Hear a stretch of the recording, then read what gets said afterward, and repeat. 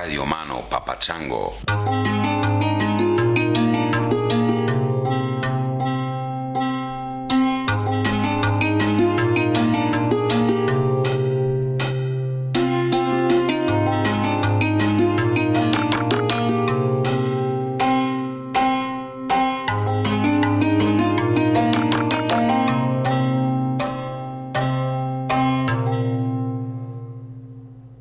Hey everybody, it's Chris, Uncle Chris.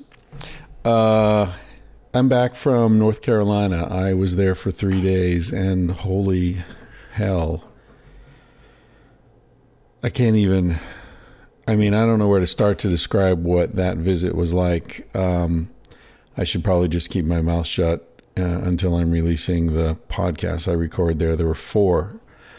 I went there thinking there was one that the woman who invited me, Elisa, I sort of knew her story and wanted to meet her and do a podcast with her because she's been through some very intense and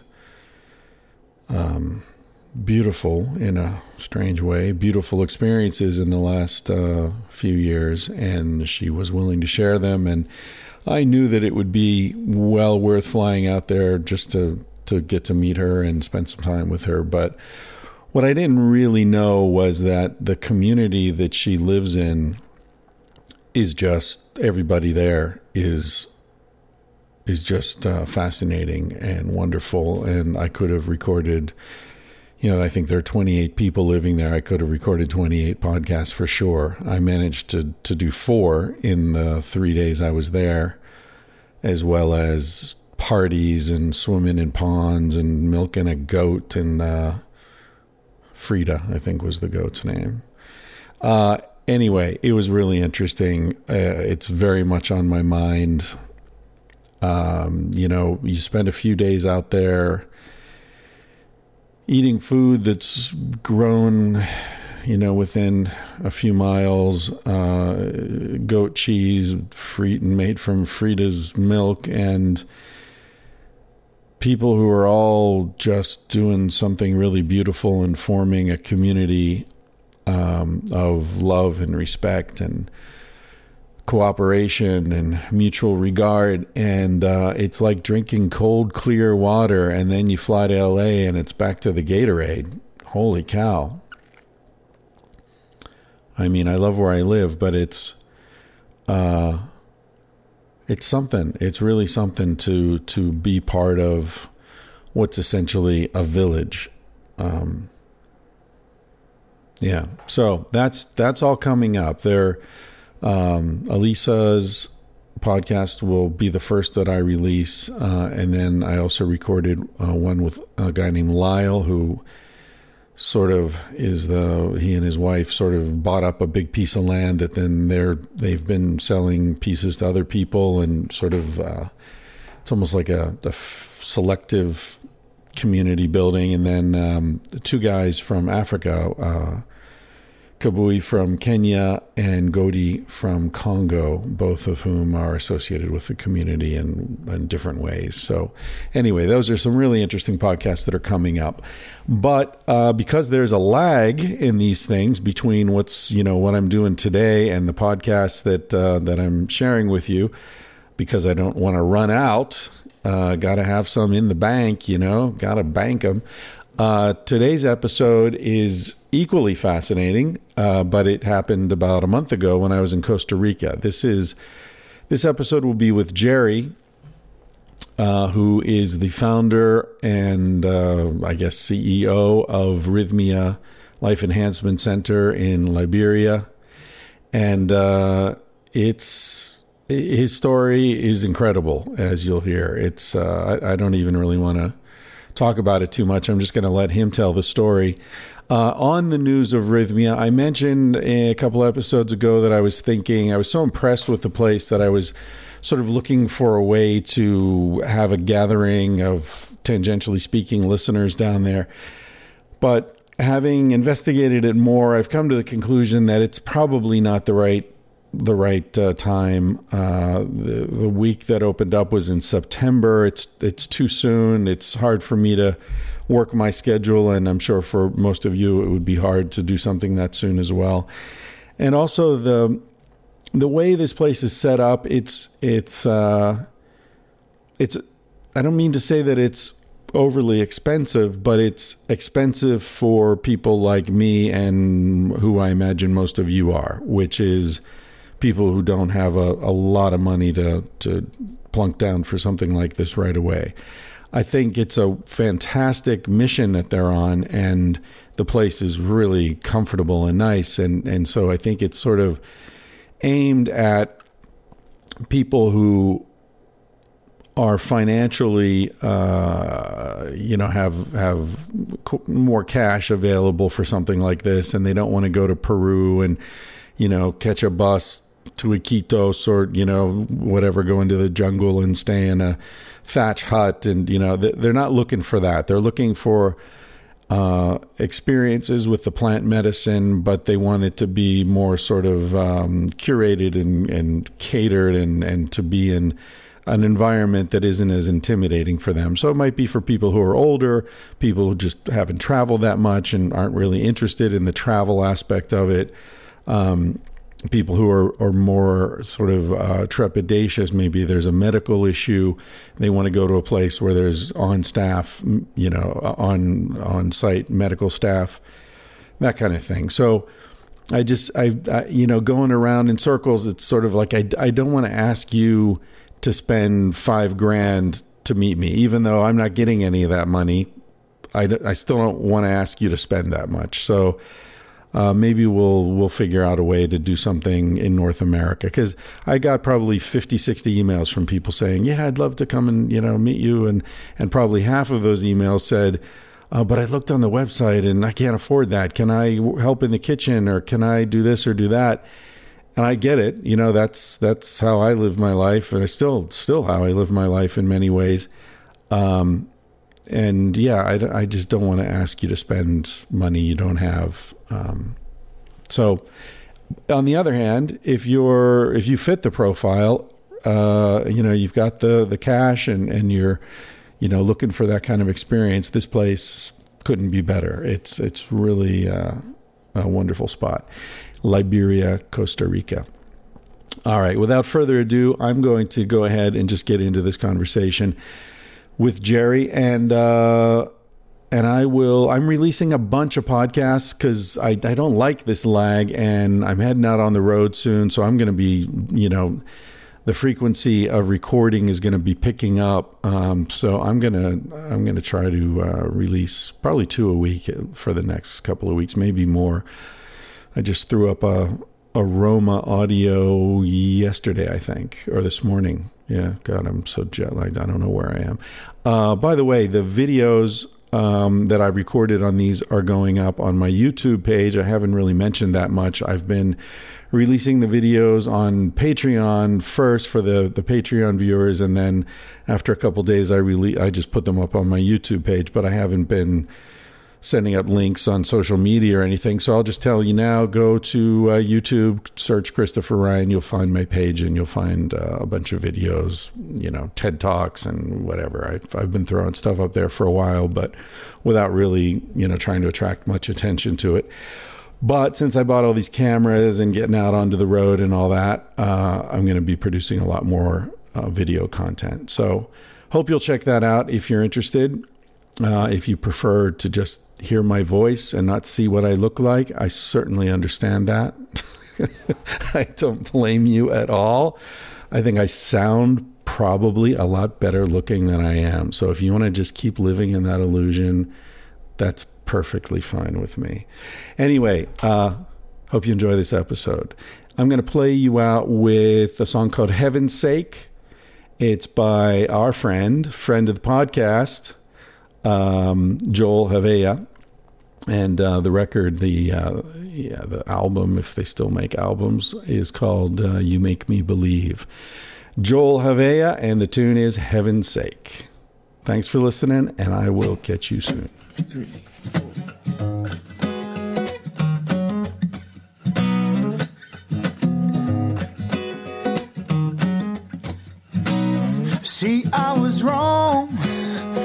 but just in time to realize I'm in control of mine.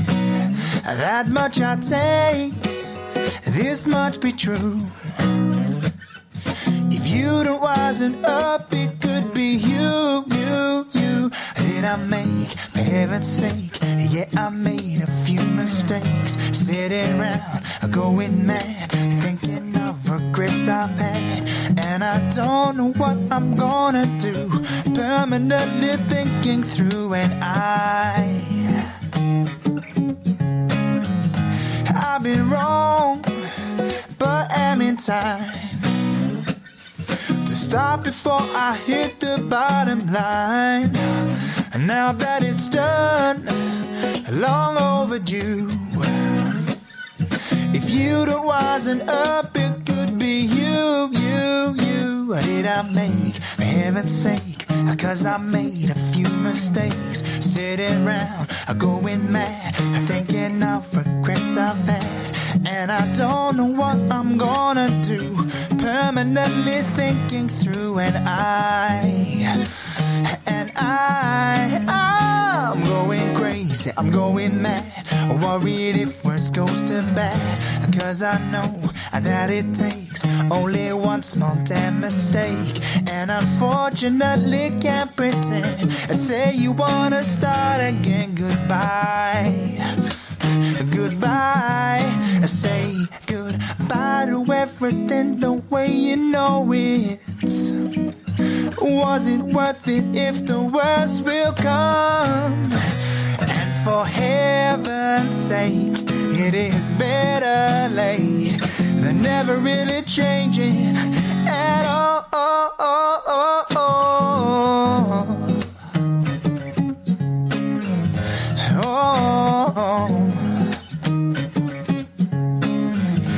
Did I make, for heaven's sake?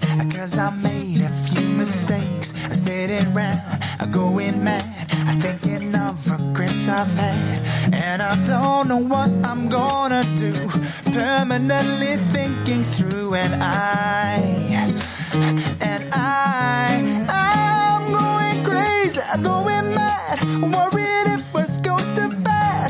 'Cause I know that it takes only one small damn mistake. And unfortunately can't pretend and say you wanna start again. Goodbye, goodbye, goodbye.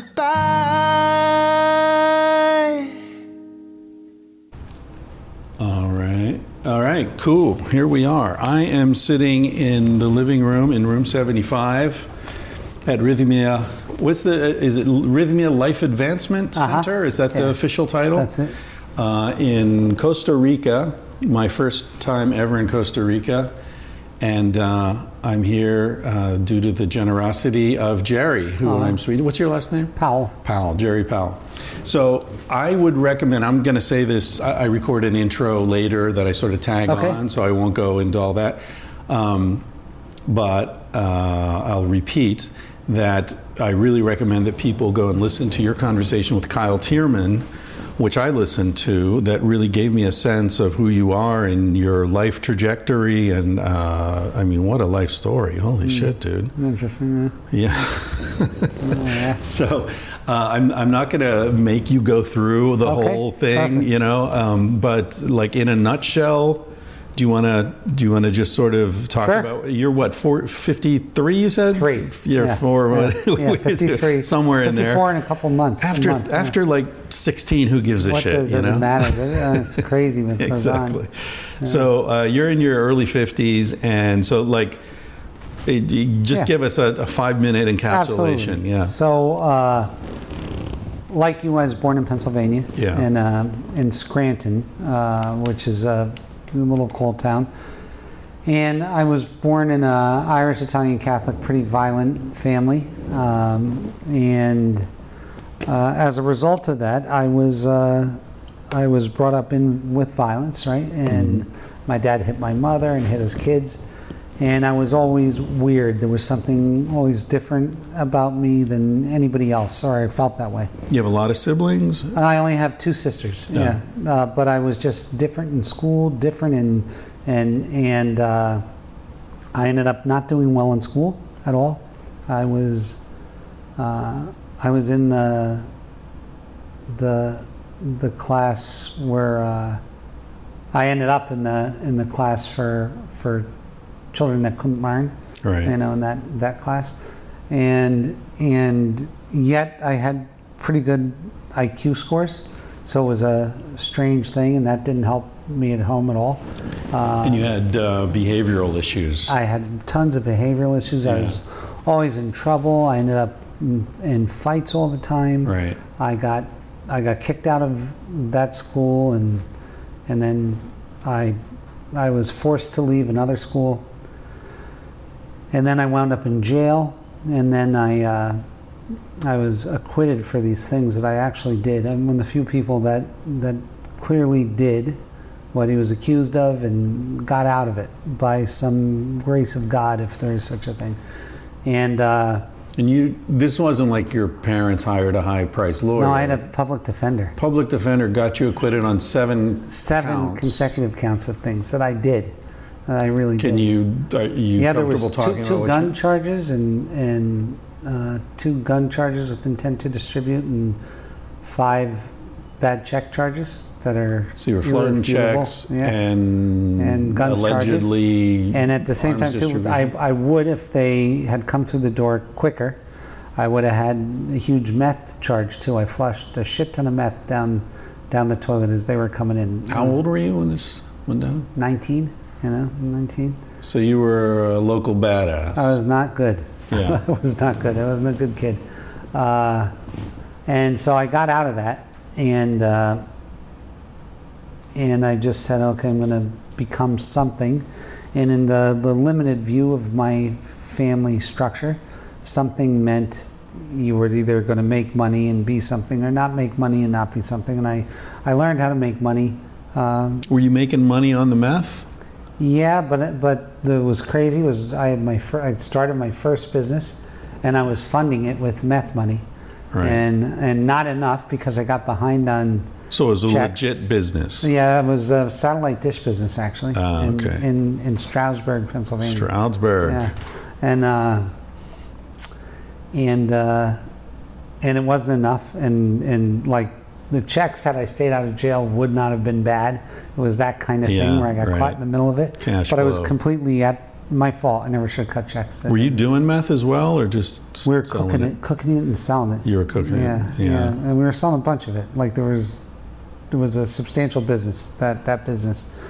And How'd you get out? How'd you get off? Was it a technicality? Or? well, when they came through the door, my briefcase was open and the guns were there, and they weren't concealed. So the concealed weapon charge went away. You had license for them? But you don't have to have a license in the state of Pennsylvania. Oh. You just can't conceal them. Right. So the fact that the briefcases were open and the guns were in the briefcase was that, and that was just by chance. I was in the bathroom flushing meth. Right. So it you was forgot to close. You didn't have time to close wasn't even item. thinking about that. Holy I was thinking shit. about this. And these then- aren't deer hunting rifles either. I No, they're imagine. pistols. They're Yeah. like all kinds of Lugers and all Yeah. kinds of stuff. And then it was later proven that there wasn't intent to defraud anybody with the checks. That it was really my intent to pay them, but it Right. could have gone such a different way. Right. Had the briefcase been closed, had I Right. been there 10 seconds earlier, Did the other dudes get off? it was just me in that hotel. Oh, you were just there. and I didn't roll on anybody. I was just it was just Right. all me. Right. You know, so the part of that is that I got out of that and I said, okay, I'm going to try to be something. And so I started, like very shortly thereafter, I got a job selling resort timesharing at a place called the Carriage House at Pocono Manor in Stroudsburg, Mount Pocono corridor there. Yeah. And I was good at it. And I started making money. Next thing you know, I was running a resort in the Poconos, and then next thing you know, I was running one in Australia. I was 25, and I was at that So you time- went from selling timeshare to managing the resort. Yeah, to running them as a project director in the United States. Then I went on a vacation. I met a guy that owned a resort in Melbourne, and he wanted to hire me, and I got hired. So I was starting to do good, starting to really do good.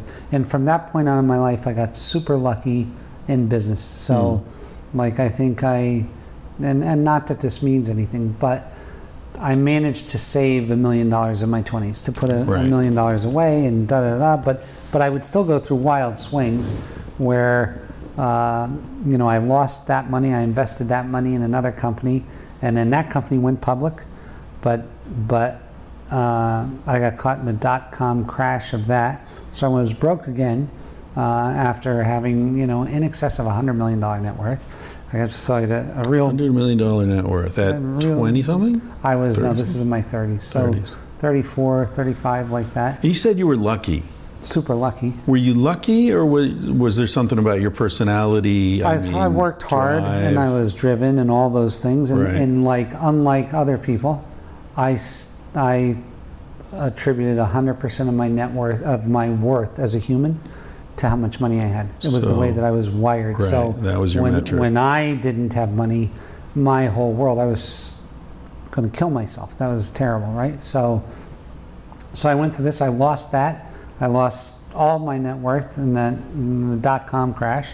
I started another company. I was 38, and I sold that when I was 41 for about $90 million in cash. 3 years from inception to selling it. 4 years from when I started to when it was sold, and then I stayed on another 3 years, part of a contract. Right. But it was good business and run properly. That was the plastic surgery? Yeah, we built the largest plastic surgery company in the world. So like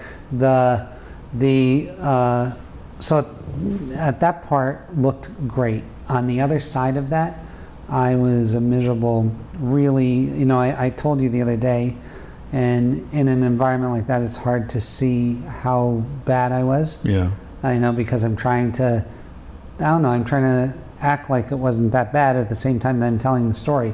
But I was a really bad human. I was a really bad, and I have a ton of remorse, over that whole thing, where I was dishonest, loud, flashy as fuck, like flashy, lived so excessively and loud, and I was addicted to everything as a full-on drunk, full-blown drunk. Right. Like, you couldn't get more drunk. As a matter of fact, I had a huge tolerance for it. Yeah. Yeah, so I was if somebody else was drinking that much, they'd be gone. Have you always been like that you could do more than others? Since my 20s, I was like a big drinker, and I would recover quick and be ready to go again. Yeah. And you seem like a robust, physically robust guy. Cast iron liver guy, that kind of Irish. What's that Irish? It's an Irish curse, I know. It's a curse. I know. Curse and a blessing. It's curse and a blessing. They live long, if they don't kill themselves. They're miserable as fuck, but miserable they live as fuck. Oh my God. Too mean miserable. to die. Yeah. Especially Pennsylvania Irish. It's fucking, it's something unto itself. It's a unique thing. So that's, the story. And I did all that, and then I was super, super, super depressed that the better I did, the worse of a human I became. And you recognized that at the time? I just knew something was way off. I knew that, and the funny thing is this, you're a really intellectual guy, reflective guy, I was a thug. I was like just a fucking guy I was churning and burning. So I was just consuming and creating and like motherfucking. But see, this is what confuses me about you. I was thinking about this when I was listening to your thing with Kyle, and then the other day hearing you talk, telling your life story. Who is it in you that was watching all this? The observer, right? Yeah. Because, you don't just go from being an absolute prick motherfucker to who you are now. Well, there was a big event in there. There was a big event. Yeah, but still, there has to have been... I feel like there has to have been a cool guy in you somewhere watching all this happen, saying, this isn't right, so I'm going to drink, I'm going to destroy myself because I'm an asshole. Who is it that's saying I'm an asshole here? Assholes don't think they're assholes. Well, here's the thing. In 2006, my dad was very much like me. He was really good at math. He was a great math guy. He was he started out as a truck driver for the Scranton Times, and he became a professional gambler when he was young. He was a great math guy. He was a horse guy. He was a great math guy.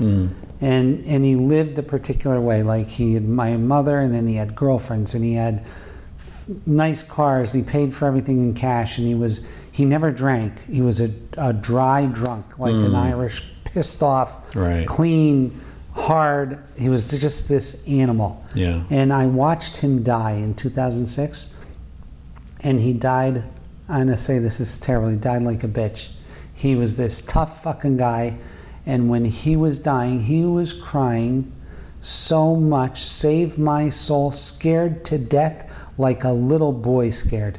Like he beat me my whole life, like how I felt all the time. I watched him, and then I thought, in 2006, and I'd already sold this company in 2004, right? And I looked at my dad and I thought, no fucking way. I watched that guy die, and I thought, I don't know the answer. I don't know what the fucking answer is, but it sure isn't what I'm doing.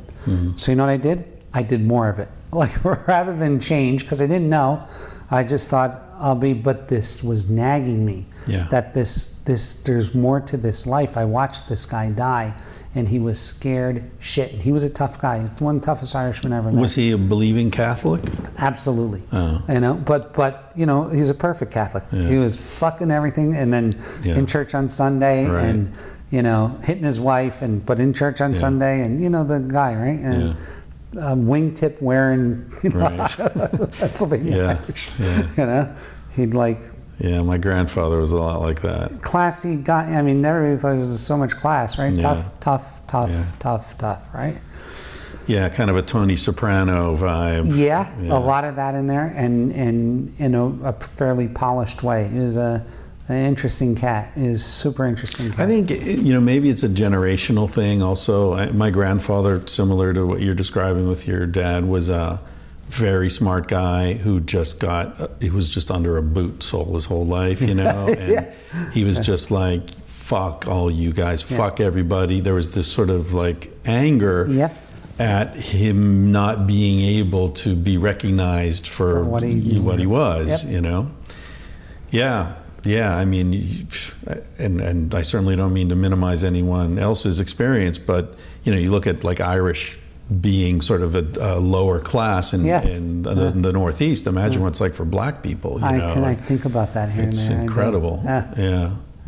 So anyway, I don't mean to derail you. No, not at all. So your dad was dying. He was terrified of judgment, I guess. Terrified of, you know what he looking said back at his life. Crazy shit. There was this priest. He was actually not a bishop, a Monsignor in the Diocese of Scranton. He's this wonderful, wonderful guy, Monsignor John Esseff. And I had flown. I was in Canada. I had flown home to see my dad. My dad called me and he said, you know, I hate to put you out or anything, but I think I'm dying, and you got to come to the Mercy Hospital. So I flew to Scranton, went to the Mercy Hospital, and I'm like coming off an elevator or getting on an elevator, and I see this guy getting off the elevator, and it's this Monsignor that I knew my whole life. And I said, Monsignor Esseff, I fucking need you. And he said, what? I said, my dad, I'm just crying already. I said, my dad's dying, you know, and I didn't know what the fuck to do about this. I said, my dad's dying, come with me, he wants to see me. And so he came to the elevator, and my dad saw me. He's like, hi. And then he started pleading with this Monsignor. He was saying, please save my soul in the scariest way, like in the scariest way that you could never, ever, ever forget. That the way my dad, who would fight a football team, like he wouldn't think fucking twice. He'd punch anyone, you know, he'd punch anyone. All of a sudden, a little tiny baby crying to this guy to save his soul. And I just thought to myself then, you're fucked. That I was fucked. I thought, you know what, you're fucked. Was your mother around for any of this? Yeah, my mom was super, super, super religious, Catholic, and she's still around. She lives in Pocono Manor in Pennsylvania. Oh. And did you get her timeshare? No. She comes to see me down here. She wants to do the medicine. She's 85, and she's a hoot. My mother's great. Yeah. But like she was. That's a Pennsylvanianism. Right? She's a hoot. But she was like beat by him her whole life and slapped and, you know, kept in check and like just terrible. And the thing, I used to hate her because he used to beat me and I used to watch her cry. And I would think to myself, why don't you fucking do something? Yeah. You know, as a kid, you're just like, anybody help me. I don't give a fuck who helps me. Someone help me, right? And she wouldn't because she was getting beat. But I didn't know that. I just knew that I was getting beat, you know? Yeah. You know, crazy shit, right? Crazy life. And so then after that happened, I turned everything up. So I started drinking more. I had more wild sex. Like I was everybody thought I was a sex addict. I don't think there is really such a thing. It's usually an outpicturing of some other shit that's wrong, right? But I mean, I was doing as much cocaine as I could, as much fucking this as I could, as much Demerol. I'm injecting Demerol. I'm fucking drinking. I'm smoking cigarettes, like smoking like a chimney. Like I smoked one after another. My whole life, since I was a kid, I smoked cigarettes. And I just remember feeling so alone. And I'm married with 2 kids. Right. And I just remember feeling so alone. I felt like, what the fuck am I going to do? What's the matter with me? Da da da da da. And finally, like, it got so bad that my wife and I really was like, I had this connection to my first wife that was, I don't know, almost like meant to be. We were together since we were 16 or 17 years old, and she had finally left. She had finally left the house maybe a week or 2 before this blew up. And did she know you, your wife? Not really. It was more of a mystery man thing. Like, you know, Really? I had one life, and then there's other life, just like my father did, just like, you know, this crazy shit. Now, she knew I wasn't dishonest with her about sleeping with other people, but she didn't know the depth of the craziness or even what I was going through. She knew that there was something wrong with me, right? Because I was just like my dad. I'd slap her. I would keep women in check. We were told women and children get hit. Right. This is how life works. Right. If children speak, you hit them. If women speak, you hit them. This is what I was told by my dad. Right. This is the goods I was given. Like, this is how to go through life. And so this poor lady went through all kinds of hell, my ex-wife. And, you know, but it got to the point where she left. You know, she just had it. She had it, you know. And she left, and I was feeling terrible. And then my sons, they have one version of the story, but the way that I remember it is that they saw me with a syringe in my arm.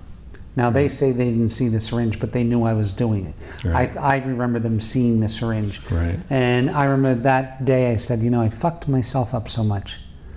I can't fuck these kids up. I can't, like, there has to be something. Look, if I die and go to hell, which is what I thought happened to my dad, if this happens to me and I'm going to hell, at least I can spare these fucking kids a little bit of life.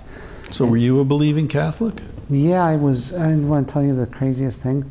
I was in church for the longest time. I was in church 2 days a week my whole life. After I got out of school, I'd go to Wednesday morning and I'd go to Sunday Mass or Saturday night Mass and Wednesday.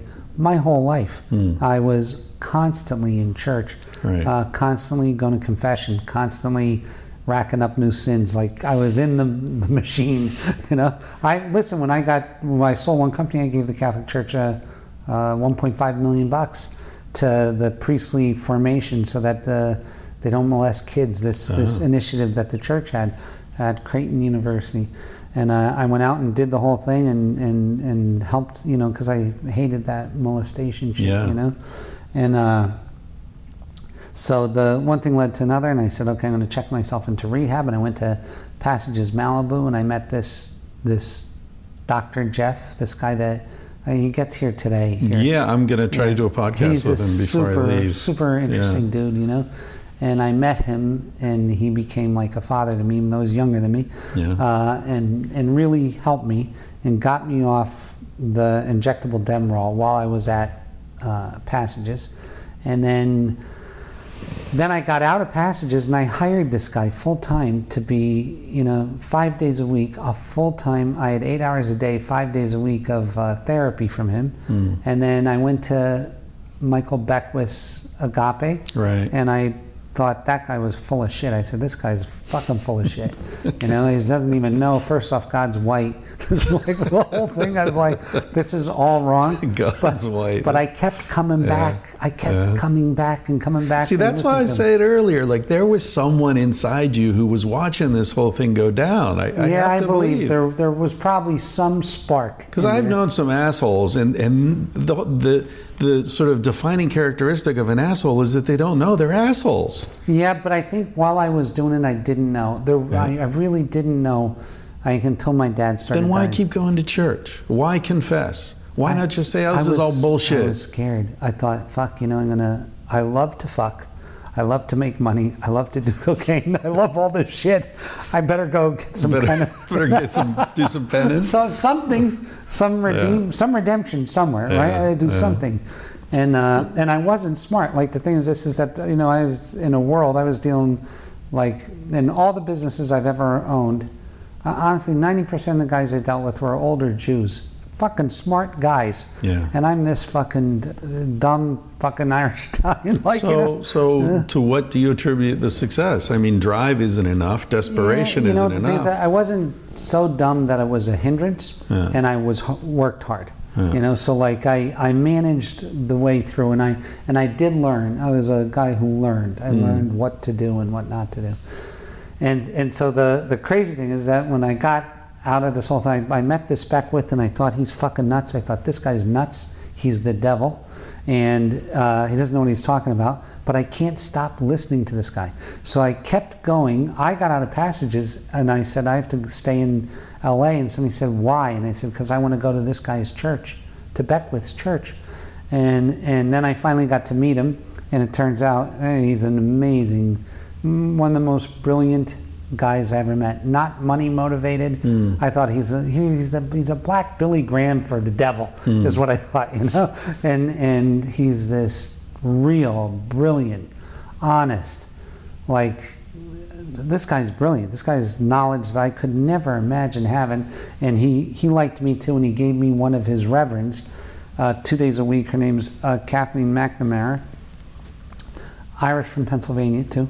That'll work. Can't go. She knows your bullshit. Exactly. So I got her 2 days a week. I had Jeff 5 days a week. And this goes on 5 or 6 years. Honestly, this was my life. What I do, I'd have them during the day. I'd go out, get drunk at night, and fucking create problems. And then wonder, and all day the next day I'd talk about why I can't stop drinking. This would be, poor Jeff, I swear to God, if there was ever a guy who was going to commit suicide, it was him, because he can't hear the same fucking story. He'll kill you first, though. Exactly. You know what I mean? How boring? And after he heard the story, let's say 900th time, he'd still act somewhat concerned and like shocked at the punchline, you know? He was amazing. So why didn't you quit? I mean, you must have been tempted to quit that, fire him, and just there was something in me that I honestly thought that if I kept doing it, some result would change. Even though it looked the same, I thought if I kept telling him that, and here's the crazy thing. I used to say to him, am I crazy? Am I crazy? Am I like, do I have a fucking access to disorder? And he'd be like, no.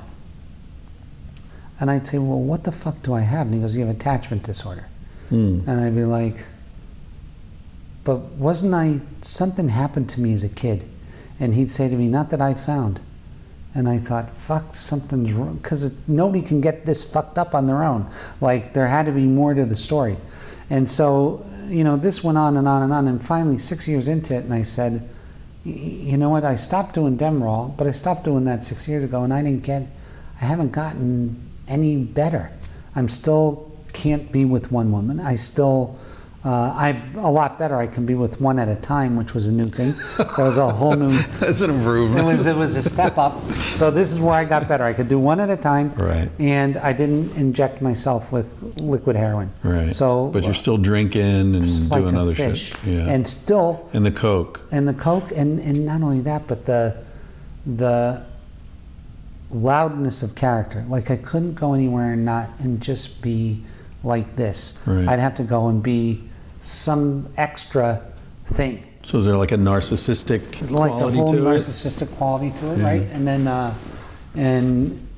in the fights, I was in fist fights all the fucking time. Like, Really? Even at this oh point? my God. Jeff was my bodyguard. He'll tell you. He was my bodyguard more than anything. And he didn't like to fight. He's a big goon. He didn't like to fight. This is Jeff, your therapist. Yeah. I'd be out and I'd be mixing it up. Like, he'll tell you I have a world record. I went to this place, Guys and Dolls, with him and Carter Lay from the potato chip company and his girlfriend and my son. I walked into a place and in under a minute and a half, I got in a fist fight with someone I never met before.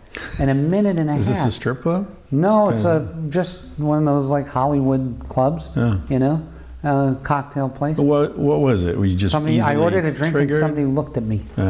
And I thought, oh, they're fucking with me. And then I swung at this guy. And then 9 people piled on us. Right. We all got kicked out. And they talk about this shit all the time. This is how it was. I couldn't.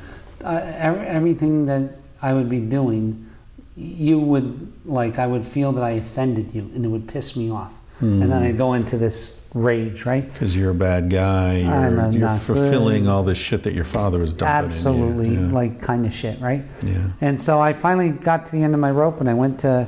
The thing is this, is that I tried to kill myself twice before I ever went to Passages.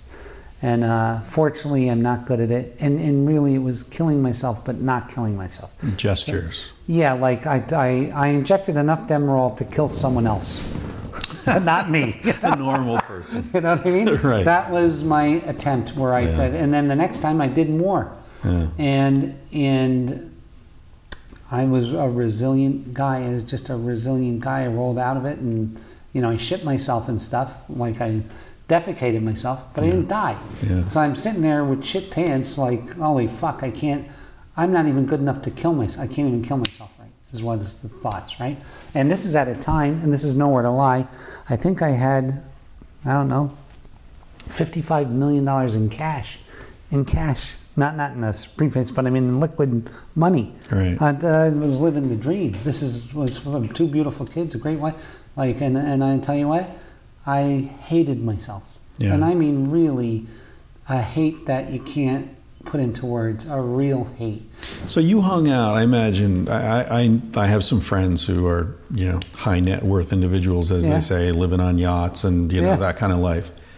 And so I spent some time in those circles, and those people tend to hang out with each other. Because, you want to do things that, normal people can't afford. Like, hey, let's all fly to Fiji tomorrow. And sorry, that buddy. Kind of shit. Do you find that, were there similarities? Did you recognize in other people some of the same qualities you were dealing with? Because I tell you, this is the truth. Like I was the guy that really didn't belong in that group. Oh, really? Most of them were like Harvard MBAs. Right. And family money. Yeah, family money, second, third, fourth generation money. Yeah.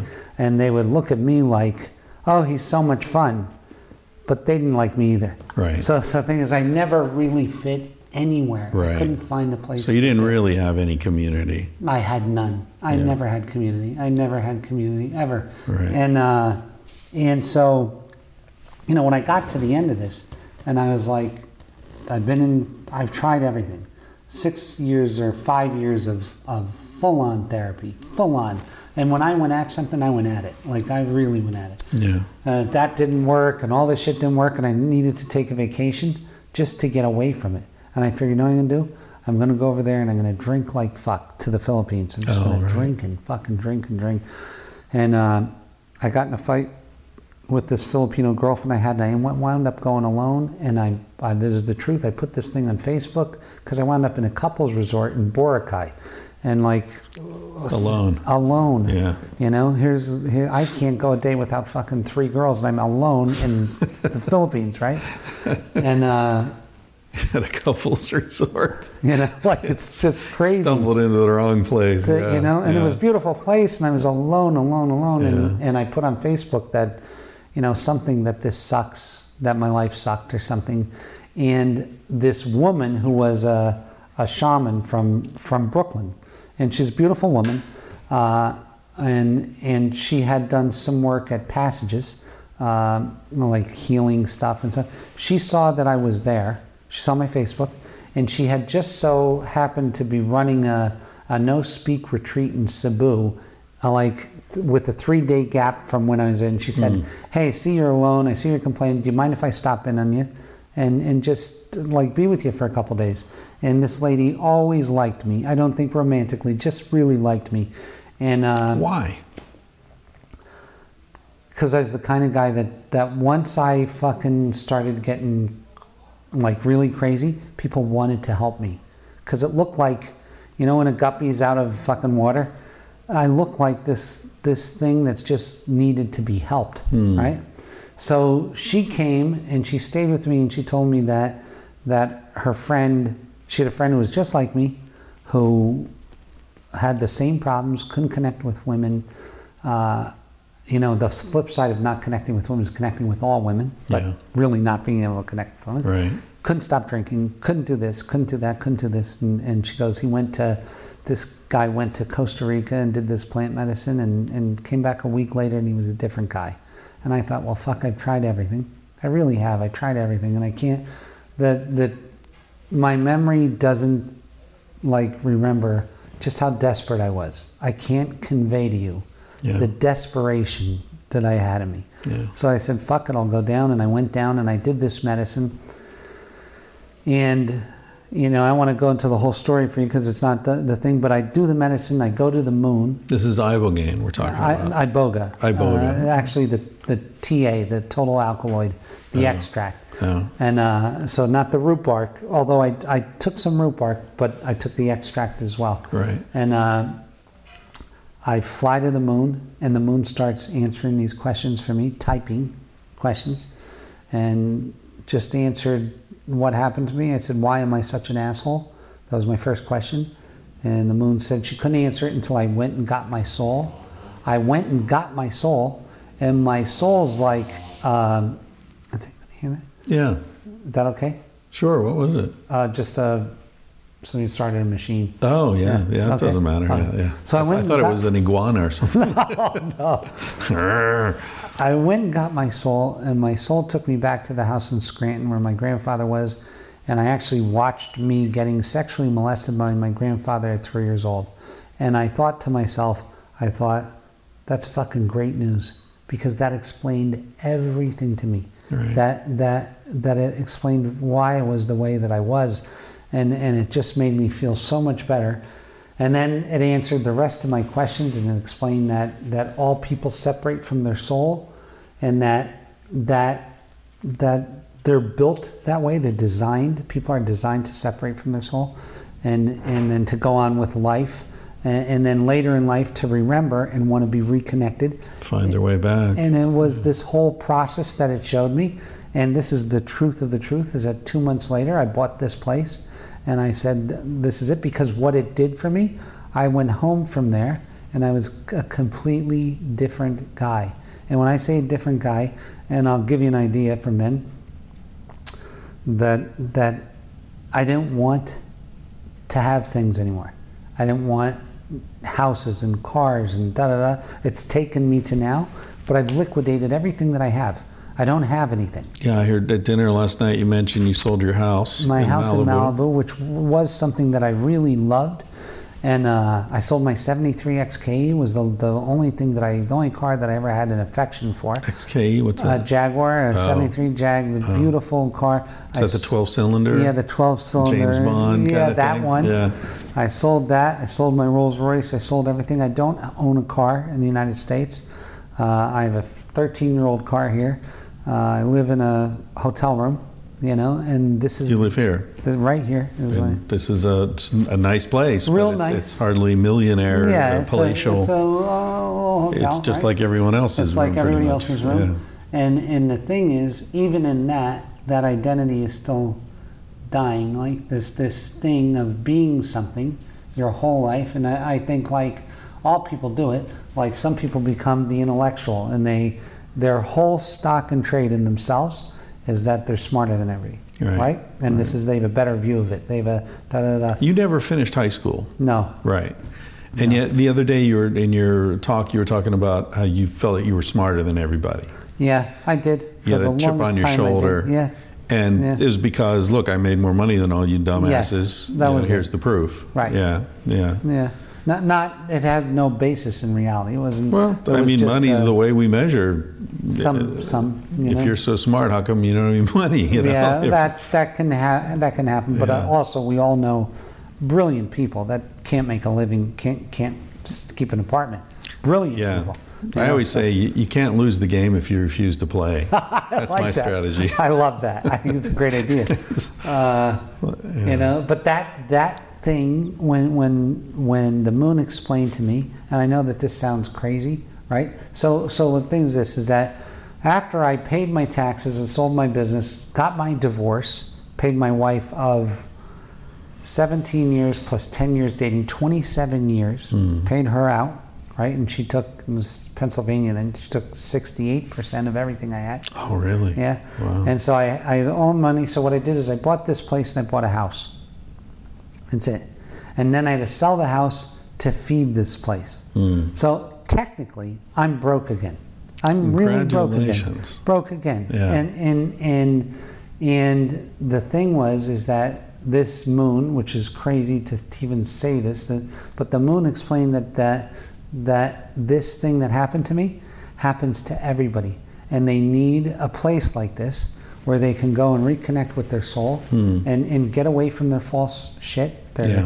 I'm a mechanic, I'm a doctor, I'm a lawyer, I'm a fucking Indian chief, I'm a whatever. I'm young, I'm old, I'm beautiful, I'm young, I'm old, ugly. I'm pretty, I'm ugly, I'm broke, Yeah. I'm rich. Yeah. Get away from all that shit Yeah. and just really come back into themselves, and then to reunite with themselves, and then to go on in life as a different thing. And I'm going to tell you, with me, it was so simple because my life was so fucked up before that the contrast was like, you know, people that know me now can't even believe that I'm the same guy. Yeah. It's that different. It's that kind of a... Are there a lot of people in your life that have carried over from the old world? There's I mean, some. your family, your There's kids. some, my family, my kids, but there's... What's your ex-wife think of you these days? she doesn't even know me. She won't even talk to me. Really? No. She thinks this is bullshit? No, but I really, if I ever told you the things I did to this woman, Right. like there's just So no... she doesn't forgive. She just, it's too much. And then she's happy for me. She tells people she's happy for me. She believes it. She doesn't want any part of it. Right. You know? So, Fair enough. and she's happy for her kids that this happened to me. And that your relationship with the kids is closer intact? than any father and son I've ever known. Oh, They good. live with me when I'm in Malibu. They lived with me. They actually, strangely enough, they picked me when they could have lived with their mother or whatever. This is years down the road after the divorce. But they ended up moving in with me and being with me because I had such a substantial change. There was such a change in me, and it was so easy to see because I was so bad. It was so simple to see that you know, he wasn't who he was anymore. How old are they now? 26 and 23. You know, one's a mechanic and one's in the music business. Right. Yeah, and they're super kids, super kids. They're getting their own places now in California because my house is getting close to their. Sorry, guys. Like Sold the the party's house. over. The party's over. Yeah. But they're great kids. Like, and everybody who meets me tells me, you know, what good, solid kids they are. You know. Yeah. They both do medicine, so. When we talk about medicine, we're talking about ayahuasca. Ayahuasca, and they yeah. like it. You know, they like it. You know. So let's talk about this place. I Yes. mean, you know, this here where you've arrived after that long and winding road that you've been on. So we're here in Costa Rica. What's the town? Liberia. Yeah, we're right? close to Liberia. We're an hour away from Liberia. Yeah. And how many acres? 16 acres. 16 acres of beautiful sort of jungle, Green flowers, green. It's just gorgeous here. Yeah. And so the whole place is set up to be a safe, medically supervised, the only medically licensed ayahuasca center in the world, In the as I world. understand Yeah. it. Yeah. Yeah. So you decided you weren't just going to do a sort of pirate operation in the jungle Yeah. somewhere where it's sort of tolerated. You decided you were going to go to the government and get a license. Yep. And as an investor, that's the smart move. You Yeah, don't want to it'd be the sink right your thing to life do. savings Yeah. into something that can disappear in a minute. Well, right? we actually started out without a license and were shut down for doing. We started out doing some iboga, and we got shut down by the government. And then I applied for the license, and we had to get a medical license. So we're a licensed addiction center. We're a licensed general health center, and we have, in one of our licenses, we are allowed to do ayahuasca as a therapy, Right. and it's the only one in the world that we know of that has this license. Right. And what's super amazing is I took all the things that happened in those 6 years. So, I learned a little bit about yoga. I learned a little bit about like food and how to eat, and the Michael Beckwith classes, and I put it all into one place where in 1 week you're put on this program where you get all these journeys plus classes plus food plus yoga, and therapy, and then group therapy, and then integration 4 or 5 times, then the transformational breath work, all this stuff in Right. 1 week, and you come out, and it's the truth when I tell you this, that on a self-reported basis, about 9 out of 10 people say they had a life-changing miracle while they were here, Right. that their life is forever changed, and they report that. I can't screw with the number. It's an auditable number. Right. That they get an email when they go, and then it has a survey, and they report this. So about 91.5 out of 100, are saying that I looked at some testimonials online, crazy. And there's some funny ones. I saw one this morning that was really cool. It says it was a testimonial from a guy whose girlfriend came down here and he stayed home. Is that right? Yeah. Right? And he was like, look, I've never been to this place. I don't know. All I know is my girlfriend went down there and she came back and she's a totally different person. And our relationship is fantastic and I'm so happy. Oh, that's great. So it's a testimonial from someone who's never been here. I love that. Yeah, I want to remember that. Yeah, it was pretty cool. I'll tell you something I appreciate about this place. I've spent, as I mentioned to you, I've been in this sort of world of alternative medicine and altered states and all that stuff for most of my life. And one thing I really appreciate about this place is you're in this sweet spot where there's a reverence for what you're doing and deep respect for the healing potential. And even if you don't have an addiction issue or you're, maybe you're in a good place in your life, hopefully you are, and you can still come here and have this amazing experiences. Absolutely. But there isn't a lot of like hocus pocus, namaste, mumbo jumbo. Right. So, I personally find a lot of that off-putting. I don't want people telling me what to believe and that Jesus loves me and, whatever. You know what I mean? I'm with you. Like, I want to be respectful and I want to have a degree of reverence. I just don't want it defined for me, you know? And I think you guys do that really well. We try not to be on any particular, no religious affiliation but whatsoever. There is a feeling that there's something spirit, really important there's happening. Absolutely spirit where, all of this stuff is spirit-based. Right. But, there's so much, especially if you take a guy from Sandusky, Ohio, and you throw him into some kind of Indian ceremony in Peru, he's going to go... He's not whether to go shit or go sailing. He's going to be, well, what the fuck is going on here, right? And it's too much. Yeah. So what we try to do is the medicine providers that we have we're trained from, most of them are in the Colombian or Peruvian tradition. Right. But it's a little bit sanitized and easier to take in and to digest for someone. 90% of the people that come here have never done medicine before. Right. Never done medicine before. So they're yoga people. Right. They've done some meditation. So this is a whole new thing. And I'm going to tell you, we really feel super strongly. And we've had people that have done medicine 600 times and 500 times, and they've come here and gone through our program and had a result for their first time. Because you can drink a shit ton of medicine and be the same asshole you've always been. You really can. You can drink medicine all the time, and especially if you have a chip on your shoulder that you're smarter than everything. Because the medicine will feed right into that, and they'll show you even things that are even more in depth, and now you'll think you're really much smarter than people. So it can have the opposite effect if you don't ask the medicine to unmask you. Right. there's no benefit to it, because as a matter of fact, it can work the other way. That's why a lot of these shaman are in these shaman wars, sending dark energy to other shaman. They're fucking each other. Yeah. On this most holy of methods to fuck each other. Yeah. They're fucking each other because they're who's brighter, who's darker, who's this, who's that, and listen, same competitive bullshit. Same competitive shit, and that medicine has no top and no bottom. So you can go as deep as you want down, Right. you can go as high as you want up, you can go in any direction you want, and it has to honor your intention. Right. So the only people that have, if somebody ever tells me they had a bad trip, I say, oh great, the person's honest. Because they asked the right question. Right. Like, show me, unmask me. Right. Show me who I am. Right. Show me the truth about me. That's the right question, because you can sit there and say, look, show me how to build a hydrogen bomb, and it will. Yeah. And it'll show you how to do it quick and right, and like, this is something, show me why I'm a great guy.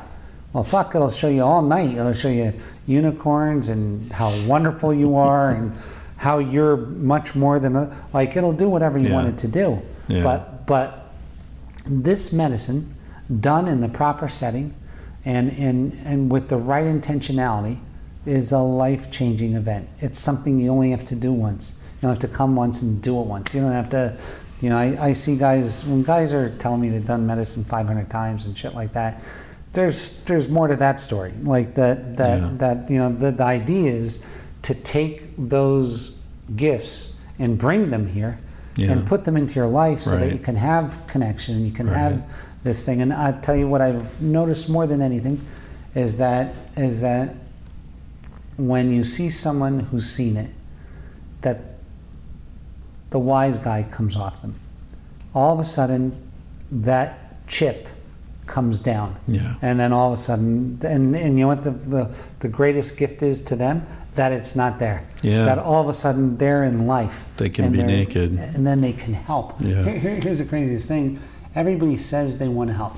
So, like, especially intellectual guys, like, well, what are you doing for humanity? And what are you doing? And what are you doing? The best fucking thing anybody can do is get back to themselves. Yeah. And then from there, just see shit just unfolds. You just end up, doing the kind of work that you do. Or you just end up doing things for other people. Or you just end up in some charitable thing. You end up in the right places. Because it feels right. Because all of a sudden it is right to you. It's what's natural, as opposed to, when I would, there's a country club that I belong to in the States, and that when I used to go there and I would hear these guys. Mar-a-Lago? No, the one in Pennsylvania, shitty one, but it was big for, it was it's the same people, any country club, right? Yeah, they're all the same guy, people. same khakis, same green pants, same shirt, same everything, right? And same investment banking job. Yeah. But when they would be talking about their charitable works, and it was just such superficial fucking bullshit shit. Yeah. And when you, nothing against any group of people, that's not what I'm saying. But when you hear that versus when you're talking to somebody who's really in it, like, they don't talk about it, they're in it. Right. They're in it and they're doing it and they're looking for answers. And, if they are talking about it, they're talking about it in a way of really, how can we make this better? What's the, not just, I would be around these guys that would talk about the machine and how bad the machine is, and yet they're a part of it, right? Yeah. And that has one, I guess, maybe great for awareness, but when you're on the other side of that and you're talking about it only to figure a solution, like to really not be a part of it, to from the inside out, to say, okay, well, if we disconnect this from this, what happens to those people? Like, what, and from that side, all this stuff, all the answers are from that side. It's never from the side of having a dinner for the Red Cross. That's not fucking the idea. Right. Do you think, talking about the country club and again, I don't want to pull you into bad mouthing anyone, but do you think? So I'll back up a little bit. I'm writing this book now, and there's a section in the book about wealth and economic inequality. And I sort of facetiously called this section RAS, which is rich asshole syndrome. You've seen it. But my argument is, most people would say you only get rich if you have certain personality characteristics of an asshole. You're willing to lie to people. You're willing to do a dirty deal. You're willing to backstab someone. That's how you get rich, by being willing to cut the corners that other, more decent people wouldn't be willing to do. And I'm sure there's some of that, depending on the path. Maybe in investment banking or whatever. But what I'm talking about in the book is how hard it is psychologically to be rich. Because, and I don't know where you were in your head when you were in that position, but, the way I write about it in the book is the first time I went to India. And, I grew up middle class, comfortable, but, not far from private jets and shit, right? But then I went to India the first time, and I remember sitting in this restaurant, and I was eating by myself, and there were little kids just outside, like I was on a terrace, and they were just on the other side of the rail, 5 feet away from me, staring at my food. Just staring at it. And it wasn't, and I remember just looking at them, and they weren't looking at me like, hey dude, can we have some? They were just like, look at that food. Oh my God, look at that food. I know. And I remember thinking, they're not playing a game with me. This is no junkie, hey man, can I have $1? That he's going to go. There was no excuse I could make to separate myself from the tragedy of the situation I was in.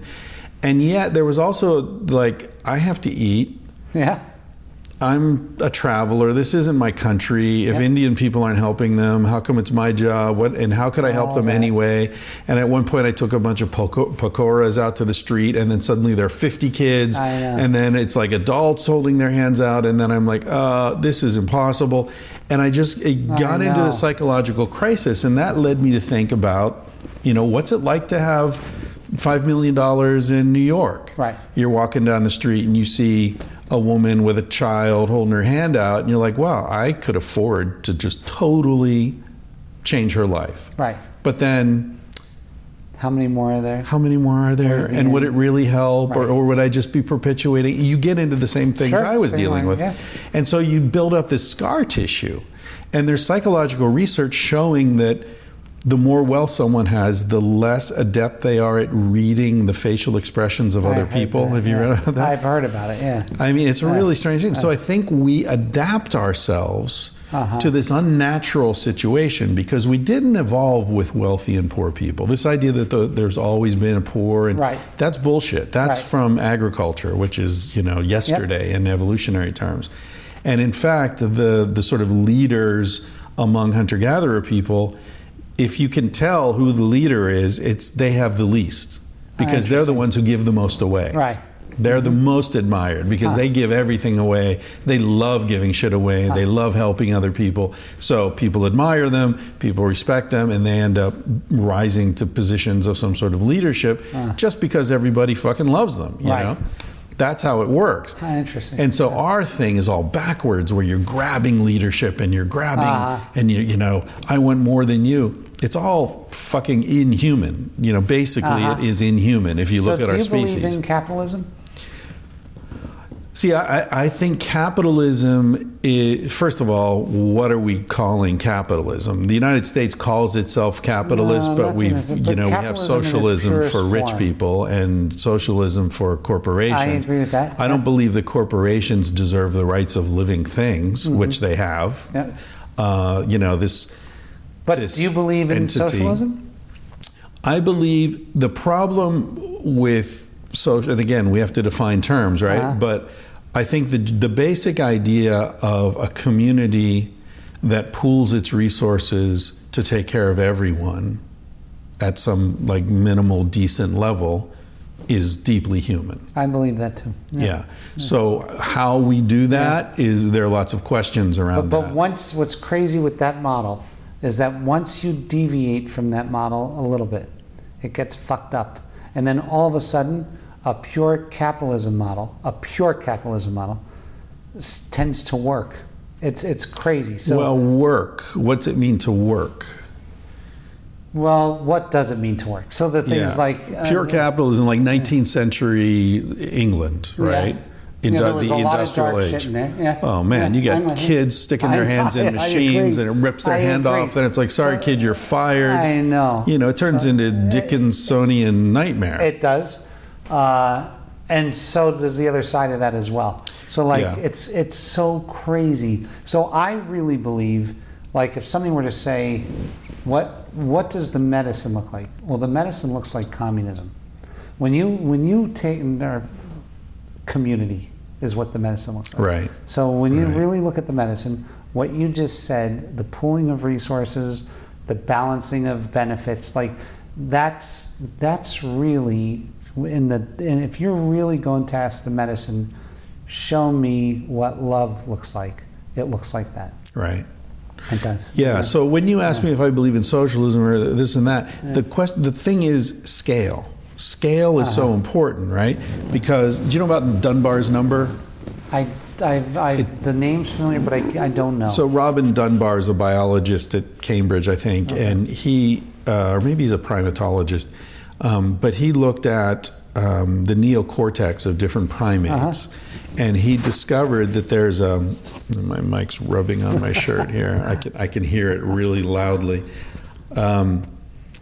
He discovered that there's a correlation between the size of the neocortex of a primate and how many members in the social group. Really? Right. So, he looks at lemurs and he says, okay, let's see, based on my, formula, a lemur's neocortex is this size, compared to its body and all that. So there should be, 17 roughly members in a social group. And then he looks and it turns out right. Wow. And so he figured out this correlation. And he said for humans, it should be about 150.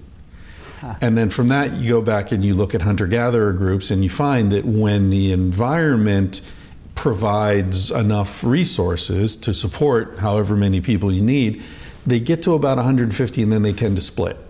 Not necessarily acrimoniously, but they just naturally tend to split. And then you look at people on social media, Facebook and all this, you find that, okay, you might have 7,000 Facebook friends, but you only interact with about 150 of them. Interesting. Right. So our capacity to hold someone in our head as a human being, where we know who they are, we know what's going on in their lives or whatever, is about 150. Wow. So I think that we are, as a species, deeply egalitarian. If you look at our evolutionary past, our ancestors they're called, anthropologists refer to them as fiercely egalitarian. So they're not just we share, it's like if you don't share, we'll fuck you up. Yeah. Like the worst thing you can do in a hunter-gatherer group is like you killed a monkey and you're not bringing it back and sharing it. Yeah, hoarding, right. Which is what? Accumulating resources, which is what capitalism's all about. And in fact, Darwin wrote about it. He found it very frustrating. He was a very humanitarian guy, but he was like,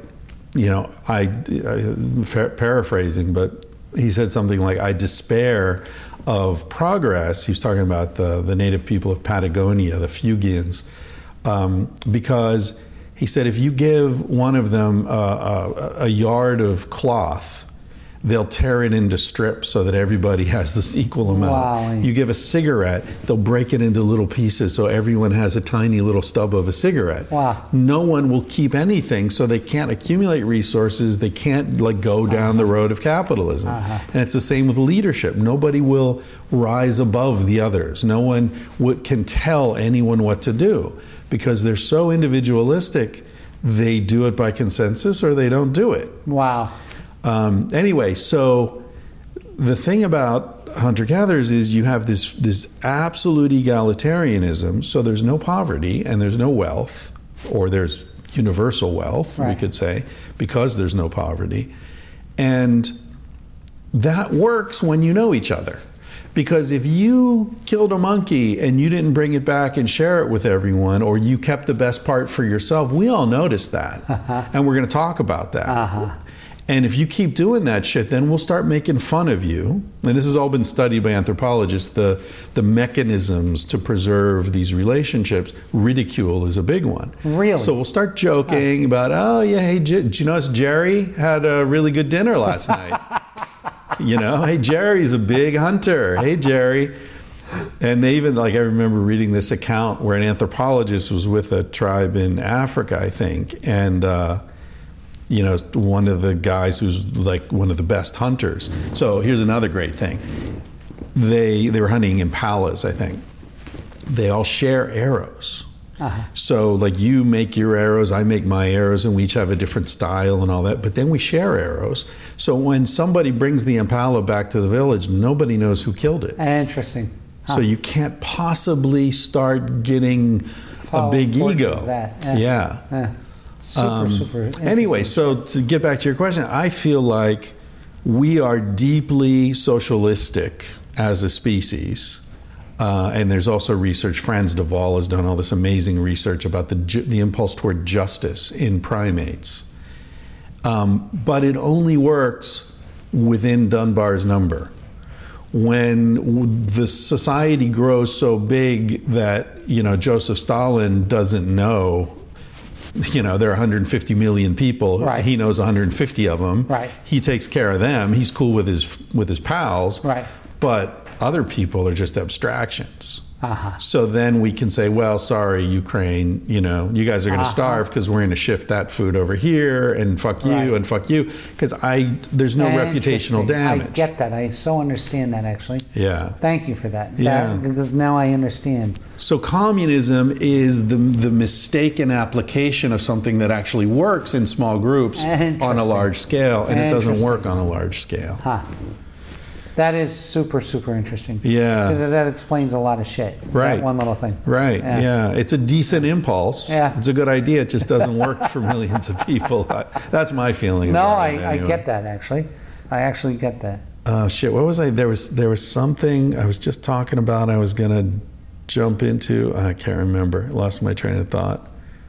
Fuck. It'll come back. What was I talking about? Before Stalin.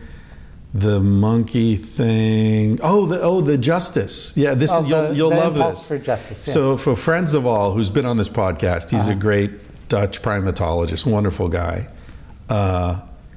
He and one of his grad students did this thing where they had, I think they were lemurs. So they have these monkeys. And they have beads, and they have like a box of beads. And if when the lemurs get a green bead, they know that they can trade the bead for a piece of food. It's a little piece of cucumber. So they learn this, and then they're like, you know, they push this lever, and when they get a green one, they're like, oh, and a cucumber, and they love it. So it's all about like it's work, right? And this experiment doesn't work if you're just handing them cucumber. They have to work for it. So they're working for it. And that's cool. They love it. And then and they're in cages where they can see each other, right? And they're both doing it. And then they'll start, one of them, when it gives the green bead, it gets a grape instead of the cucumber. The other one's still getting a cucumber, right? They like grapes better than cucumbers. So the one who's getting the cucumber, he gives this thing, he gets the cucumber, but then he sees the other one's getting a grape, and he does it again, and he gets a cucumber again, and then like the third or fourth time, he's like, hey, fuck you, and he throws the cucumber back at the experimenter. Like, I don't give a shit. So he used to love the cucumber, but now that he sees that this guy's getting a grape, how crazy! He's like, fuck this experiment, man, I want a grape. So there's this innate sense of justice. Wow. You know? And it goes deeper than humanity. It goes way millions and millions of years back. That's funny, though. Isn't that funny? Yeah. And it's online. You can see the video. It's hilarious. You see the monkey, and he's just like, another fucking cucumber? Fuck you guys. That's great. That's great. That's great. So, okay, so here we are. This I imagine is a self-sustaining business. Or at least you're hoping it's still getting off the ground. Someday, and this is the truth, that a year ago I was losing about $400,000 a month. I'm losing about $150,000 a month now on it. And So you're burning through some capital. burning through capital. Yeah. But I know that at some point it'll be self-sufficient, and we're not looking. This isn't going to be like all my other businesses. The objective was to have a capital event and to make money, and that's so not on the cards. Like, the more medicine that I did, and the more that I went into like seeing what matters and what the scariest thing to me was that I recorded my grandfather molesting me. And then it became apparent to me that, hey, wait, all this shit is recorded. Everything I've ever done there's this. Oh, you mean recorded in your brain? Yeah. There's this, and it's even beyond that, because when I journey with other people, I can see what's recorded for them. Like, and all of a sudden you start thinking, holy fuck, some of this bullshit religious shit had some kind of basis in truth, that there is this accountability in some way, and with that being more than a concept, with it being something that I really saw, and not that like there's some old white guy in the sky, right? Not that, but just there's this collective accountability. That I'm accountable for my stuff, and you're accountable for your stuff, and things we do together, we're accountable for together. Like, there's this thing that goes on, and just knowing that, God, if you were going to devote your life to making money, you'd have to be foolish. Like, you'd really. I'm just saying, just on a baseline intellectual piece, that if you knew that, and you knew what your options were, and you elected to say, fuck that, I'm going to make money, you missed the whole fucking thing. What do you think about people who say, all right, so there's someone listening to this right now who's 22 years old, going to Harvard, getting a finance degree, planning to go to Wall Street, Goldman Sachs, make a shit ton of money, and then when he's 45, take all that money and do something wonderful to save the world. Which is sort of, your life trajectory if we back way back, right? Don't look at the details. So, is that guy full of shit? No. Would that guy be better off taking his brain and knowledge and like just getting into it right now and trying to do something ground level? I'm going to tell you that what I really believe is that the sooner that these kids could do the medicine and ask the right question and see it for what it is, man, what progress we could make. Real progress. And what I mean is not in the Western ideal of what progress is, but what real progress, what could some of these kids that have a lifetime to work on something do for hunger? What could they do for inequality? What could they do for rights? What could they do if you started and you were as I've never seen more motivated kids than you see with the fresh MBA. They want to rip shit and burn and fucking cash checks and fucking break necks. That's what they want to do. If they had that kind of desire, like for something that had a different value to it, what could happen in one lifetime? Look what Bill Gates did with money. Just fucking the chasing money, right? And Steve Jobs and these guys, look what they accumulated. Imagine, like, if Warren Buffett at age 9 had this thing happen to him. And he turned out pretty cool, Warren Buffett. Fantastic dude. But imagine if his whole thing was to fix rights for women, or to do to go at something like that driven. To go for something like that, you get a few people like this, and it's so crazy the problems that we perceive as problems, that I perceive now as problems, they're in the hands of a very small group of men. Isn't it interesting how, you mentioned Steve Jobs, who publicly credited his use of LSD, his experiences with LSD, right? I know. As helping him think outside the box and, all that kind of stuff. Although he was still kind of a dick. He was a full-on dick. So that's one example of using the medicine for a particular thing, because it works in everything. So you can use it for whatever you want to use it for, right? But to really, if you were hearing, like, if he was a guy, I mean, he's a miracle man. That guy makes things happen out of nothing. He's demanding. Imagine if he had that for world hunger, if he had that if he had that in one lifetime. Right. You get 20 of these kids, especially bright kids, like what you're talking about, like, you know, they're going to Harvard or going to Wharton, getting their MBA, and they, part of the curriculum is they got to take 5 journeys. Like, holy shit. Yeah. What a different world. You're right. What a different world. But it's already happening, right? I mean, I think it is. I think Elon Musk, I don't have proof. But I think he's one. I think he's using some interesting stuff. Yeah. I think he's well aware of the kinds of things you and I are talking about. I think it's the whole sort of microdosing in Silicon Valley. That's a great sign. The whole sort of hallucinogens are leaking into upper echelons of society. Good. I heard the other day Al Franken, you know him? Yeah, I like Al Franken. He's a cool guy. He was in an interview, and because he has a new book out, and they were talking. His wife was an alcoholic, and he was at Saturday Night Live when John Belushi was there, and a lot of drugs and death, and there's Terry Gross. You know her? That she does Fresh Air on NPR. She's a good interviewer. She's really good. But she's super straight. She's up. I was supposed to go on, but they canceled because she doesn't like talking about sex. And she's just totally straight, this woman. Anyway, so she said something like, well, of course you didn't do any drugs at Saturday Night Live. And he was like, are you kidding me? You know, there's coke we'd never get anything done if there weren't for all the coke. And you know, I was a deadhead, and I took a lot of acid when I was young.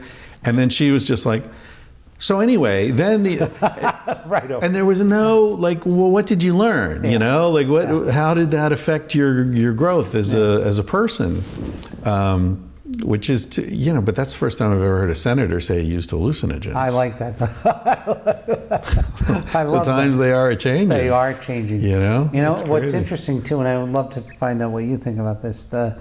I know these guys like Joe Rogan, Aubrey Marcus, all this. There's this whole group of guys that are like pro. They're both friends of mine, and they're all pro hallucinogens. Yeah. It was all going good. Yeah. And it would appear you saw that weed got legalized, and that's going in a particular direction. And I talk to people all the time, and I think, what do they think about the legalization of DMT and how long that will take? And most people think it's never going to happen. Even with the way things have gone, like with the weed thing, right? But what's your thought? Like, do you think that there'll ever be straight up DMT or ayahuasca? Ayahuasca, whatever version. Well, I just read a few days ago that, and I saw the headline. I didn't read the article, so I may not have the details right. But I believe that the Santo Daime Church in Canada now has federal permission. Yeah, I know that. Yeah. Is that true? That's true. Okay, that's what I thought. Yeah. So that's pretty major, right? And I think ayahuasca in the U.S. is, you know, it's everywhere. It's everywhere. I mean, I know in L.A. there are probably 20 circles that I know of people who are getting it. The estimate I heard was 70 a night, that there's 70 ceremonies a night in L.A. Yeah. And I could believe that easily. Right. Yeah. So I think it's one of these things that's just under the radar of the federal government. It's how are you going to... You're going to stop everyone with brown liquid, and, you know, it's just like it's going to be. Yeah. So I think it's really interesting. But that selective enforcement shit fucks everything up. Sure it does. Because, you know, one dude, you know what they'll do? They'll pick one poor fucker is going to give a 50-year sentence out of having a... Yeah, like the mushrooms. I've done so many mushrooms. And some poor guy who was selling them at a Dead concert is 30 years. That's what I'm saying. And that's what's so crazy about that government. Yeah. It's true. And we're, again, back to racial shit. You know? Like a black guy gets caught with the same shit I've been doing my whole life, and he's gone. Yeah. And you were a fan of the mushrooms? You did? Hallucinogens were, for me, an important part of my education. You know, the first experience I had was Halloween night, 1980, my freshman year in college. And it was one of these things. I mean, I don't know if you felt this, but the first time I was in that state of consciousness, it was so familiar. Interesting. It was like, and it reminds me of what you said earlier, how the soul separates from the self, and then there's this sort of, return. I felt like, this, I know this place. This is That's reality. A great feeling, right? Yeah, and wow, it's so great to be back here, and it's so calming and like, I can go back in the real world, in air quotes, and play their games, but I know this is here. I know this is what's going on. That's beautiful.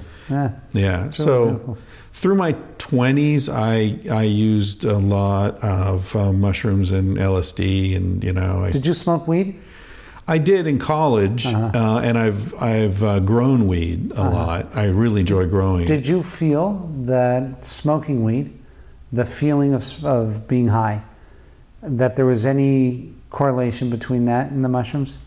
No, not for me. Like, I swear to you, it feels so that I used to like smoking weed, and it just, I can't even do it. I can't do it. Yeah, I rarely smoke anymore. Do it. It's to me, weed's more like alcohol. It's like, if I'm in a good mood, it'll make a mood a little better. Yeah. I find it's the thing about weed that's interesting for me is it sort of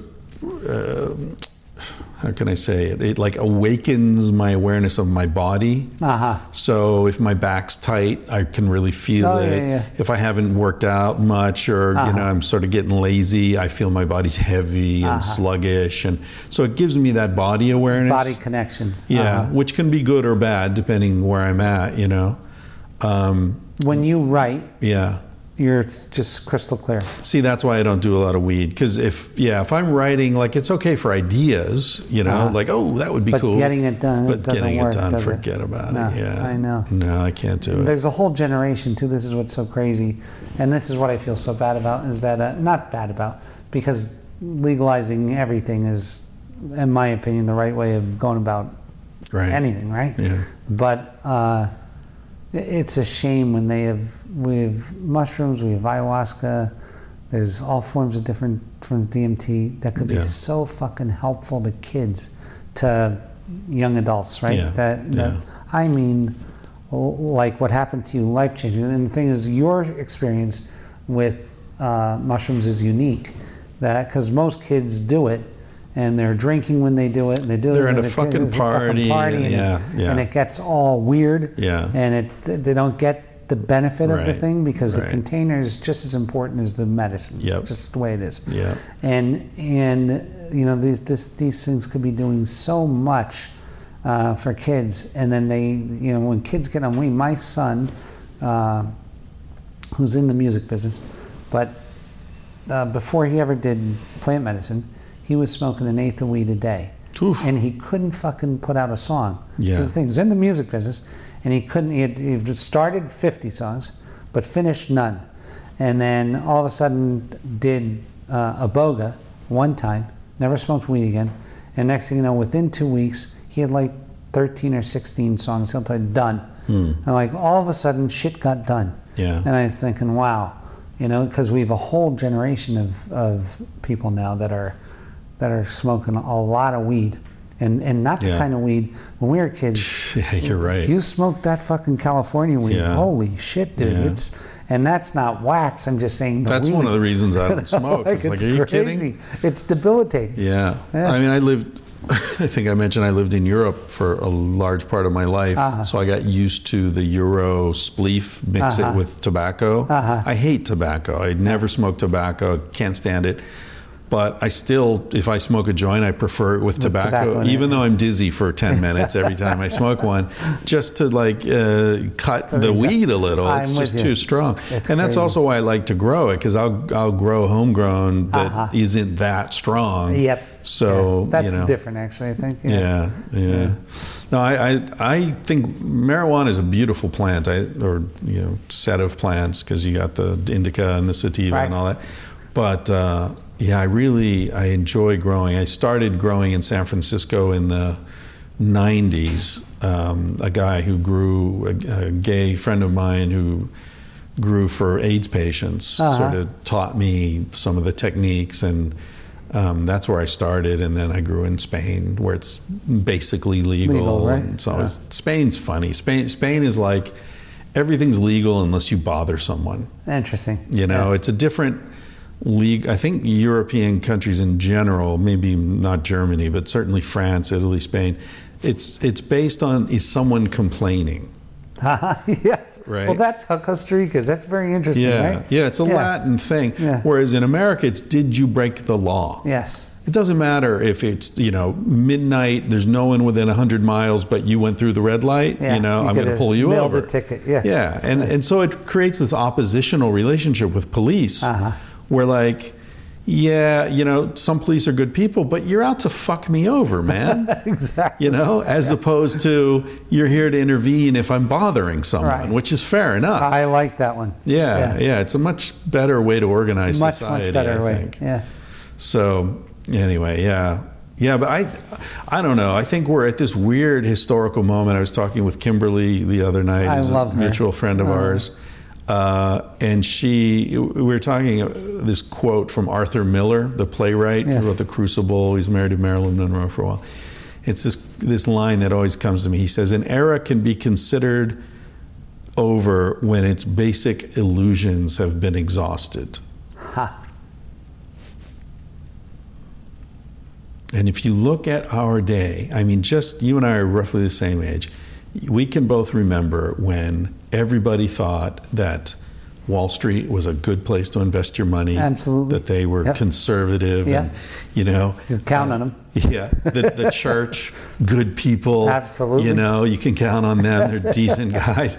Whatever. Government, they have our best interests. It's messy, but, they're trying to help the people. All in our time. Everything, all the institutions are collapsing. I know. And yet, at the same time, we've got this incredible insurgence, this sort of flood of hallucinogens coming in. Yeah, you do. I remember when nobody was, who was doing mushrooms 30 years ago? Nobody. Hippies, just hippies. And some college students. Yeah. But it was so out of favor. It was not, nobody did it. But we were talking about MAPS earlier, Rick Doblin at MAPS.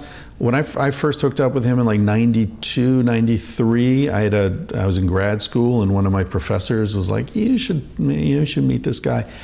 And I remember thinking, are you crazy? You think you're going to change the U.S. government to let LSD and MDMA and these things come back and get legit research and be used in clinical settings? You're fucking nuts, man. And here we are. I know. And Crazy, they're doing, PTSD research on vets and, using psilocybin in people with terminal cancer, and one trip and they're suddenly, all their anxiety about dying is gone. Over. That's the It's gift incredible. There. That's crazy shit, yeah. So, anyway, that's a long way of saying I think what you're doing here is so fucking cool, man. Thank you, man. Thanks. Really. My heart's in it.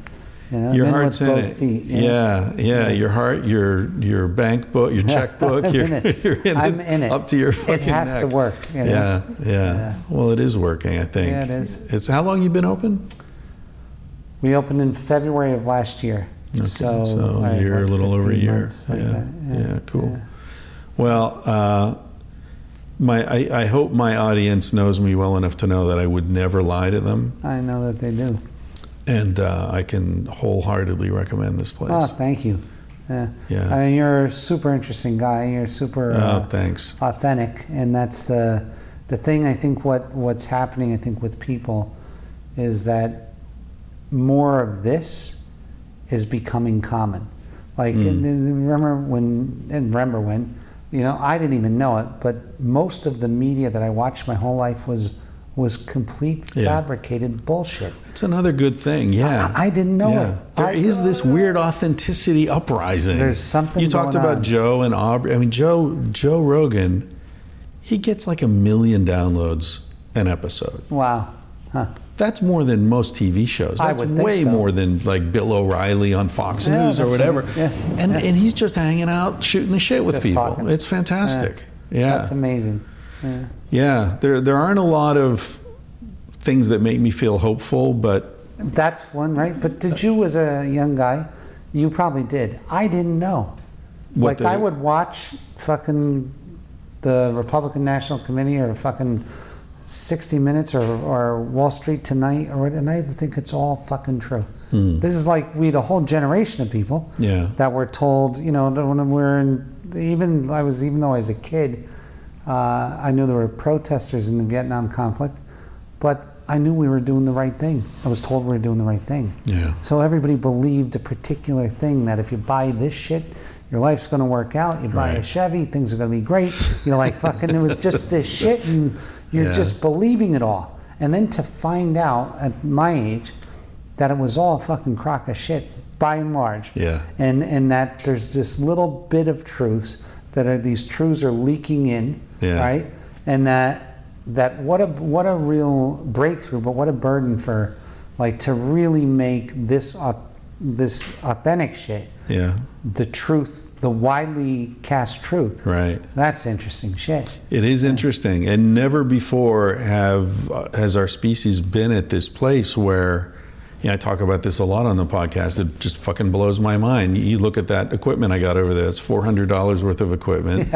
We're sitting here. I go put this thing in my laptop. I push a few buttons. I write a little intro, slap your photo up, and it goes out to the world. That's and there's crazy, no right? filter. There's nobody saying, "Oh, you can't say that," and you don't talk about that. That's never existed before. Isn't that amazing? You know, you remind me of this line. You know, William Blake, he was a poet and a great illustrator from, I think, the 1600s, maybe 1700s. He was like a mystic, crazy, interesting dude. But anyway, he wrote a book called, it's a long poem called the book. What is it?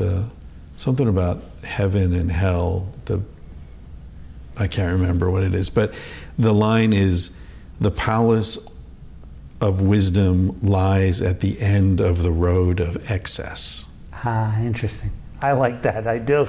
You know, I feel like this is is the palace of wisdom right here. So interesting. Yeah. Yeah, I love that. Yeah. So congratulations for making it thank you so down much. that road of excess, And man. listen, thank you so much for having me on this thing. Hey. Thank you so much, brother. good. Yeah, thank you. I'm going to end it. Anything else? No, I'm just so happy. Oh, could I give the thing? Sure, yeah. And I'll also do it in the intro, but later. Oh, you will? Okay. Yeah. No, say it here too. It's rhythmia.com. Right, RYTHMIA.com. .com. And we're in Liberia, Costa Rica. Yes. Yeah, cool. All right, Thank thanks, you, man. Thank you for hanging out. If you'd like to support the podcast and are financially able, go to patreon.com and search for Tangentially Speaking. You enter your credit card, tell them you want to give me $1, $5, $20, $30, $50, $200, and then they'll just automatically ding your credit card and you don't have to think about it again. If you don't have the money to do that, that's fine. Don't worry about it. Tell your friends about the podcast, write a review on iTunes, or just enjoy the podcast. It doesn't matter. I want to thank Basin and Range for that intro music. The song's called Bright Side of the Sun, and you can check them out at basinandrangeband.com. If you want to talk about the podcast, you can go to Reddit, where there are a few thousand people chatting about the podcast. I drop in and answer questions, post photos, whatever. Pretty cool community there. Another forum where you can meet fellow listeners to this podcast is at tspeaking.boardhost.com. This has been set up by a listener to enable people to register and their different states and countries, so you can find people who live near you, get together, have a beer, smoke a bowl, eat some mushrooms, dance under the moonlight. However you celebrate these things, you'll find like-minded spirits on that. It's tspeaking.boardhost.com.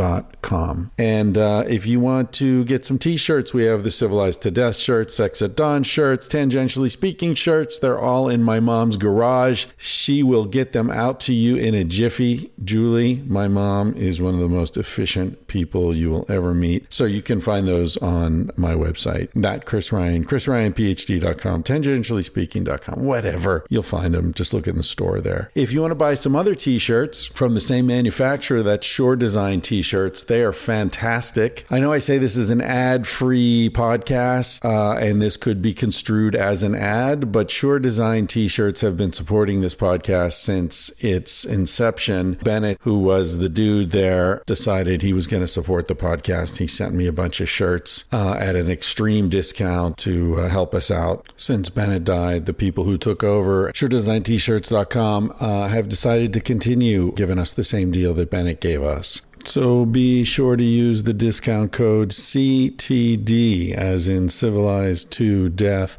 when you order anything from them, and you'll get 20% off your entire order. That's the discount code CTD, and that's at ShoreDesignT-shirts.com. Thank you to Carsey Blanton for the song you're about to hear. You can check her out at CarseyBlanton.com. She performed this little ditty especially for us. Sounds like she was sitting in her garage. You can hear the birds chirping. The song is called Smoke Alarm, and it's a reminder to live now because you're going to die one day. This is for you guys, Bennett and Justin. Miss you. He said, baby, what's a big deal? Feel what you want to feel. Say what you want to say. You're gonna die one day.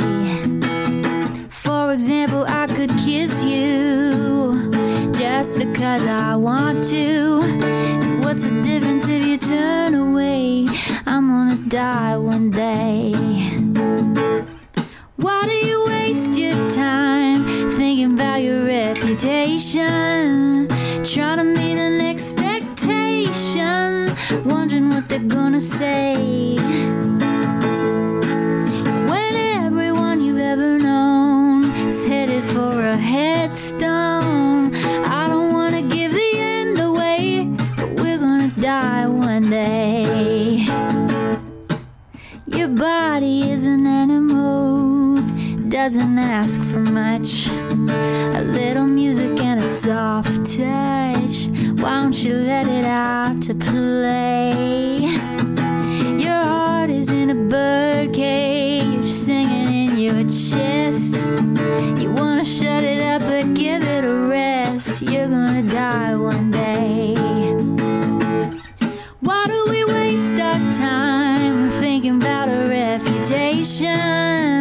Running from a confrontation, wondering what we ought to say.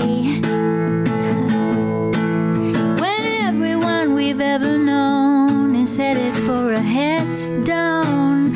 I don't want to give the end away, but we're gonna die one day.